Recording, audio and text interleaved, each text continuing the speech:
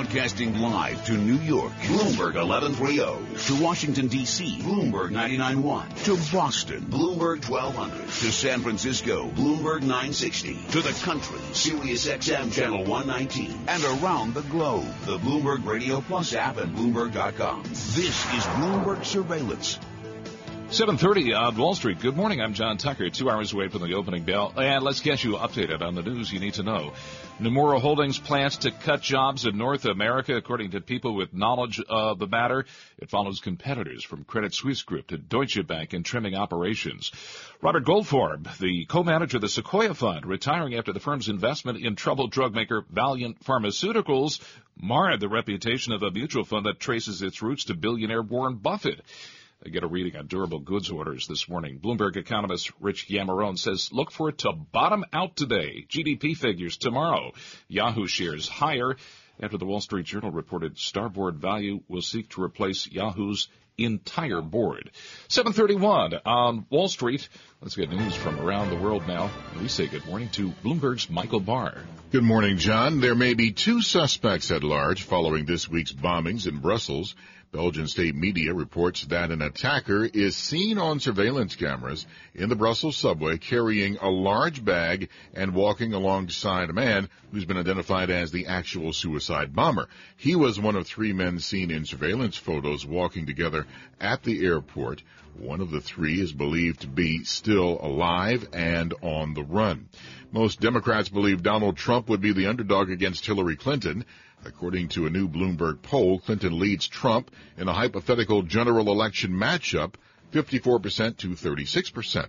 A Bloomberg poll of Republicans shows 63% of those who have voted in this year's Republican primaries and caucuses or plan to do so back Trump's view that the person with the highest delegate count should win the nomination, even if he lacks the magic number of 1,237. Civil liberties groups are pledging to push for repeal of a new North Carolina law that prevents cities and counties from passing their own anti-discrimination rules.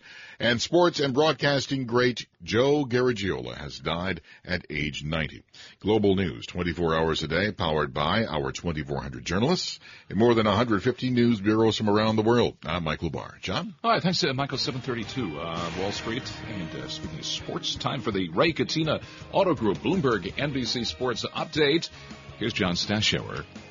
Thanks, John. Nick, victories have been few and far between last couple of months. 115-107 at Chicago, just their 7th win in the last 31 games. Their 2nd since January 12th against a team with a winning record. Kristaps Porzingis led the way, 29 points. Carmelo Anthony added 24. Same 2 teams tonight at the Garden, where last night the Rangers beat the Bruins 5-2. Derek Brassard, team leading 26th goal. Matt Zuccarello is 24th. JT Miller got to 20 on the year, and Rick Nash scored for the 2nd straight game. And Brooklyn Islanders ended a 4-game losing streak, 3-1 over Ottawa. All 3 goals come in the 2nd period. NCAA tournament back tonight. Doubleheaders in the South and West regions in Louisville and in Anaheim. NIT wins for George Washington and San Diego State. They'll join Valparaiso and BYU at the Garden next week. The season not yet over for Columbia. 69-67 win over Ball State to reach the CIT semifinals. Alex Rodriguez now downplaying comments he made to an ESPN reporter that the 2017 season will be his last. It's no doubt what the Yankees have been thinking all along, too. That's when they finally get out from under A-Rod's $275 million contract. With the Bloomberg NBC Sports Update, I'm John Stashower. All right, thanks, John. Ahead of the market open on Wall Street, futures right now in the U.S., they are lower. S&P futures down about 10. That's down 0.5%. The Dow futures down 77. And the NASDAQ E-mini futures right now down 22 points. That's down 0.5%. You're listening to Bloomberg Surveillance. And good morning. I'm John Tucker. Bloomberg Surveillance continues with Tom Keene and Francine Lacroix. Right now, time for the Bloomberg NJIT STEM Report, being brought to you by New Jersey Institute of Technology, partnering with government and industry to apply the university's world-class research assets to innovate and spur economic growth. Learn more at njit.edu. Good morning, Bob Boone. John, good morning. Thanks. Here's what's making news in science, technology, engineering, and math. Smartphones are so last year. Samsung isn't the only smartphone maker that's becoming painfully aware sales are flatlining, and its plan to remain competitive is to morph into more of a software-driven company. So says Samsung Executive VP Ri Yun-jung, adding in an interview that the South Korean consumer electronics maker is actively looking to acquire developers of artificial intelligence. His vision, artificial intelligence will make the things we do on smartphones much more convenient, and your well-trained phone will build customer loyalty. That's because of the amount of time it takes to train the software to understand your preferences. Google will create business tools and products based on its own artificial intelligence technology, seeking to entice more companies to rent its cloud computing services. It plans to offer services such as audio transcription and image identification built around its machine learning software. Google has used this technology for its own products and is now making the capabilities available for other companies to rent and access over the Internet. And activist investors pushing technology companies to close the gender pay gap. Just heard from Amazon.com. The online retailer says it hired an independent labor economist to conduct a study that found for every dollar men earned, women working the same jobs for Amazon in the U.S. last year earned 99.9 cents. And that's this morning's Bloomberg NJIT STEM report. John. Thank you very much. Bob Boone. It's 7:36 at Wall Street. Good morning. I'm John Tucker. Bloomberg surveillance continues this morning. Tom Keene here in the studio. Francine Lacroix, I'm happy to say, joining us from London this morning. Hey, Franny. Hi, John. How are you doing? I'm delighted to join the conversation this morning on Bloomberg Radio, and no one better to join us than the chairman of Saatchi & Saatchi, Kevin Roberts, to talk a little bit more about advertising, the world we live in, marketing, but also disrupting your own business. Kevin, great to have you on the program today. You talk a lot about disruption. You talk a lot about value creation and brands. We were talking about Facebook, Microsoft, Google. Who is the one company that may be disrupted that we're not expecting to be disrupted right now? We're all vulnerable to disruption. You know, disruption's driven by consumers, it's driven by creativity, driven by ideas, driven by constant desire to make things easier and faster. So if you're not busy disrupting yourself, you are going to be disrupted. It's like Vince Lombardi said way back. He said, if you play for the Green Bay Packers and you're not fired with enthusiasm, you will be fired with enthusiasm. So you better get on with your disruption. Right, but okay, so I'm a big company. How do I disrupt myself? And this is very counterintuitive, right? I know we're customer-led. I know it's a digital era. I know we spend more time talking to our mobile phones than we do to our partners. But is the concept of brand really changing? First question is, how do you disrupt yourselves that you asked me? And I think that's the killer question, because frankly, a business model disruption, I'm not going to say it's easy, but a business model disruption just needs a fabulous idea with some great execution. Think about Airbnb, think about Amazon, think about Uber, whatever. But if you transform yourself, you have to disrupt your culture. And if you're 50 years old, 60 years old, 20 years old, and you've been successful, there is nothing more difficult than disrupting yourself culturally. Because people are, inbuilt resistant and feel insecure, nervous about change, let alone about transformation disruption. So that's the first challenge. How can you disrupt your culture? Right, and Kevin, the problem is that you have to be sure you disrupt in something better, right? You could be disrupting something that does not need disrupting. So what data are you looking at to make sure that you're not messing it up by disrupting something that works? Yeah, not a tremendous amount of data. I think, you can follow, I think culture beats strategy and beats data every day of the week. And if you are truly creativity-led and innovation-led, and somehow you can bring creativity, innovation, and technology to be your servant, then disruption becomes less frightening and more a way of life. You have to generate a culture where the product isn't whatever you're making, but the product is constant innovation, constant improvement. Kevin, you're, of course, a guru when it comes to advertising. We have to pivot to politics. If you look at political candidates on all fronts, so let's look at the U.S., but also let's look at here the U.K. and leaders that are struggling, such as the South African president. Whose campaign would you like to do right now? Well, I think it's a great question, isn't it? Because leadership seems to be at a premium right now in the world of politics. If you look around what's happening in Europe, if you look around what's happening in the U.S., there is a growing unrest amongst the middle classes who are saying, listen, whether you're right or left, you political people, you're ignoring me, you're not caring for me, you're not listening to me, you're not responsive to me, and I'm angry, and I'm not sure how I can manifest my anger, except I'm probably not going to vote for you establishment leaders. So I may be attracted to the extreme right, I may be attracted to the extreme left, I may be attracted to the outsider, but at the moment I think we are in a vacuum where the next leader that can come for the middle classes is the one we would support. All right, Kevin, thank you so much. Kevin Roberts there of Saatchi & Saatchi, the chairman. It's not in a vacuum. It's European stocks. They're deepening their losses, though, as miners and energy shares go down. You're listening to Bloomberg Surveillance. Now we're counting down to the opening bell. We have less than 2 hours to go. Brought to you by Mazda White Plains. Visit MazdaWhitePlains.com. S&P Futures down 11 points. That's down 0.5%. This is Bloomberg Surveillance. Global business news 24 hours a day at Bloomberg.com, the Radio Plus mobile app, and on your radio. This is a Bloomberg Business Flash. Now, I'm Karen Moscow. This update's brought to you by Sector Spider ETFs. Why buy a single stock when you can invest in the entire sector? Visit sectorspdrs.com or call 1-866-SECTOR-ETF. Investment firm Starboard Value has nominated 9 directors to Yahoo's board. It says Yahoo has refused to embrace the need for change, and Starboard says it holds about 1.7% of Yahoo shares. Yahoo is up 0.8% in early trading. U.S. stock index futures, meanwhile, are lower, with the S&P 500 index on track to halt its 5th weekly streak of gains that had trimmed all of its losses for the year. We check the markets every 15 minutes throughout the trading day on Bloomberg. S&P E-mini futures down about 12 points. Dow E-mini futures down 94, and NASDAQ E-mini futures down 26. The DAX in Germany's down 1.5%. 10-year Treasury up 4.30 seconds. The yield 1.86%. Yield on the 2-year 0.85%. NYMEX crude oil dropping down 2.2% or 87 cents to $38.92 a barrel. COMEX gold down 0.5% or $5.90 to $12.1970 an ounce.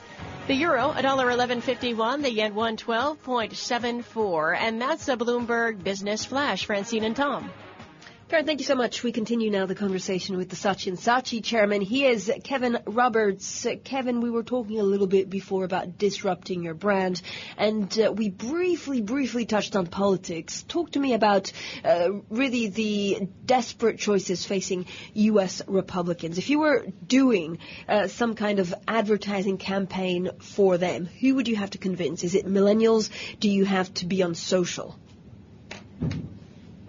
Going forward, Trump has to connect, modify with the younger people, but also he's got to become more presidential and more serious and build some gravitas into all the extremism thing. I think you might see him start tracking back, I hope, a little bit towards the middle, and I think you might see Mrs. Clinton moving a little bit further towards the middle classes, towards some ideas, towards some innovation.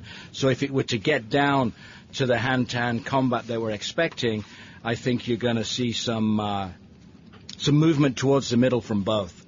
That's what we would recommend anyway. Kevin, you're advisor supremo, right? You're head coach also at Publicis. How difficult, when you look at politics, is it to read polls? We saw it here in the UK with the UK elections. The polls made no sense. I mean, they didn't, on D-Day, the votes were completely different to what we had in the polls.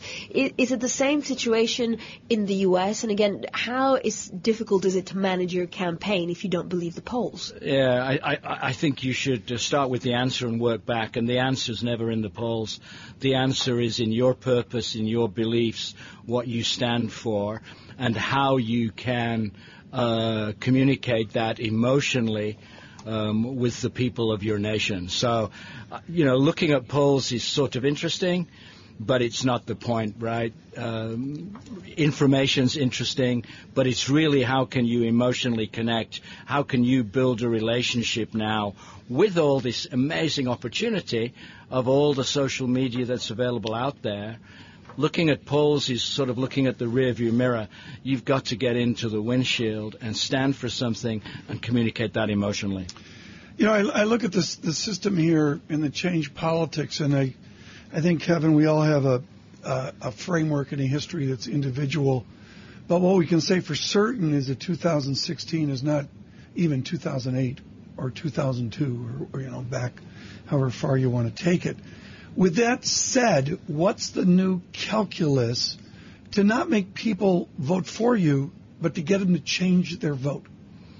I think you've got to promise them something besides free beer. Free beer would work, okay, for many people. But I think you have to promise, you have to be purpose-driven, particularly with this new world where we're all drowning in information. So we've all got access to that stuff. We've got to paint a real clear picture of what the future looks like for me. If I'm a middle-class, average American, I'm not happy. So whichever one of you two guys is going to give me some joy and some reason to believe, I'm going to vote for. I look, Francine, at the difference between the UK election and maybe Brexit has some of the features of this election, which is it's basically going on forever. Kevin, what's your advice to the candidates in that strange gap from the primaries to the convention? What a strange moment it is. Yeah, I think it's a wonderful opportunity, frankly, to start modifying, coordinating. What the millennials want today is not conflict. They're looking for collaboration. They're looking for connectivity. They're not looking for all these attack dogs and stuff that we've seen in the past. They're looking for someone to unite and to move forward together. And I would use that time to start developing those kind of relationships, those kind of accords, instead of simply attacking each other, which I think is really counterproductive for all parties. Okay, Kevin, you mentioned millennials. Tom, we spend a fair amount of our time trying to figure out what this group wants to buy, how they vote, how they make life choices.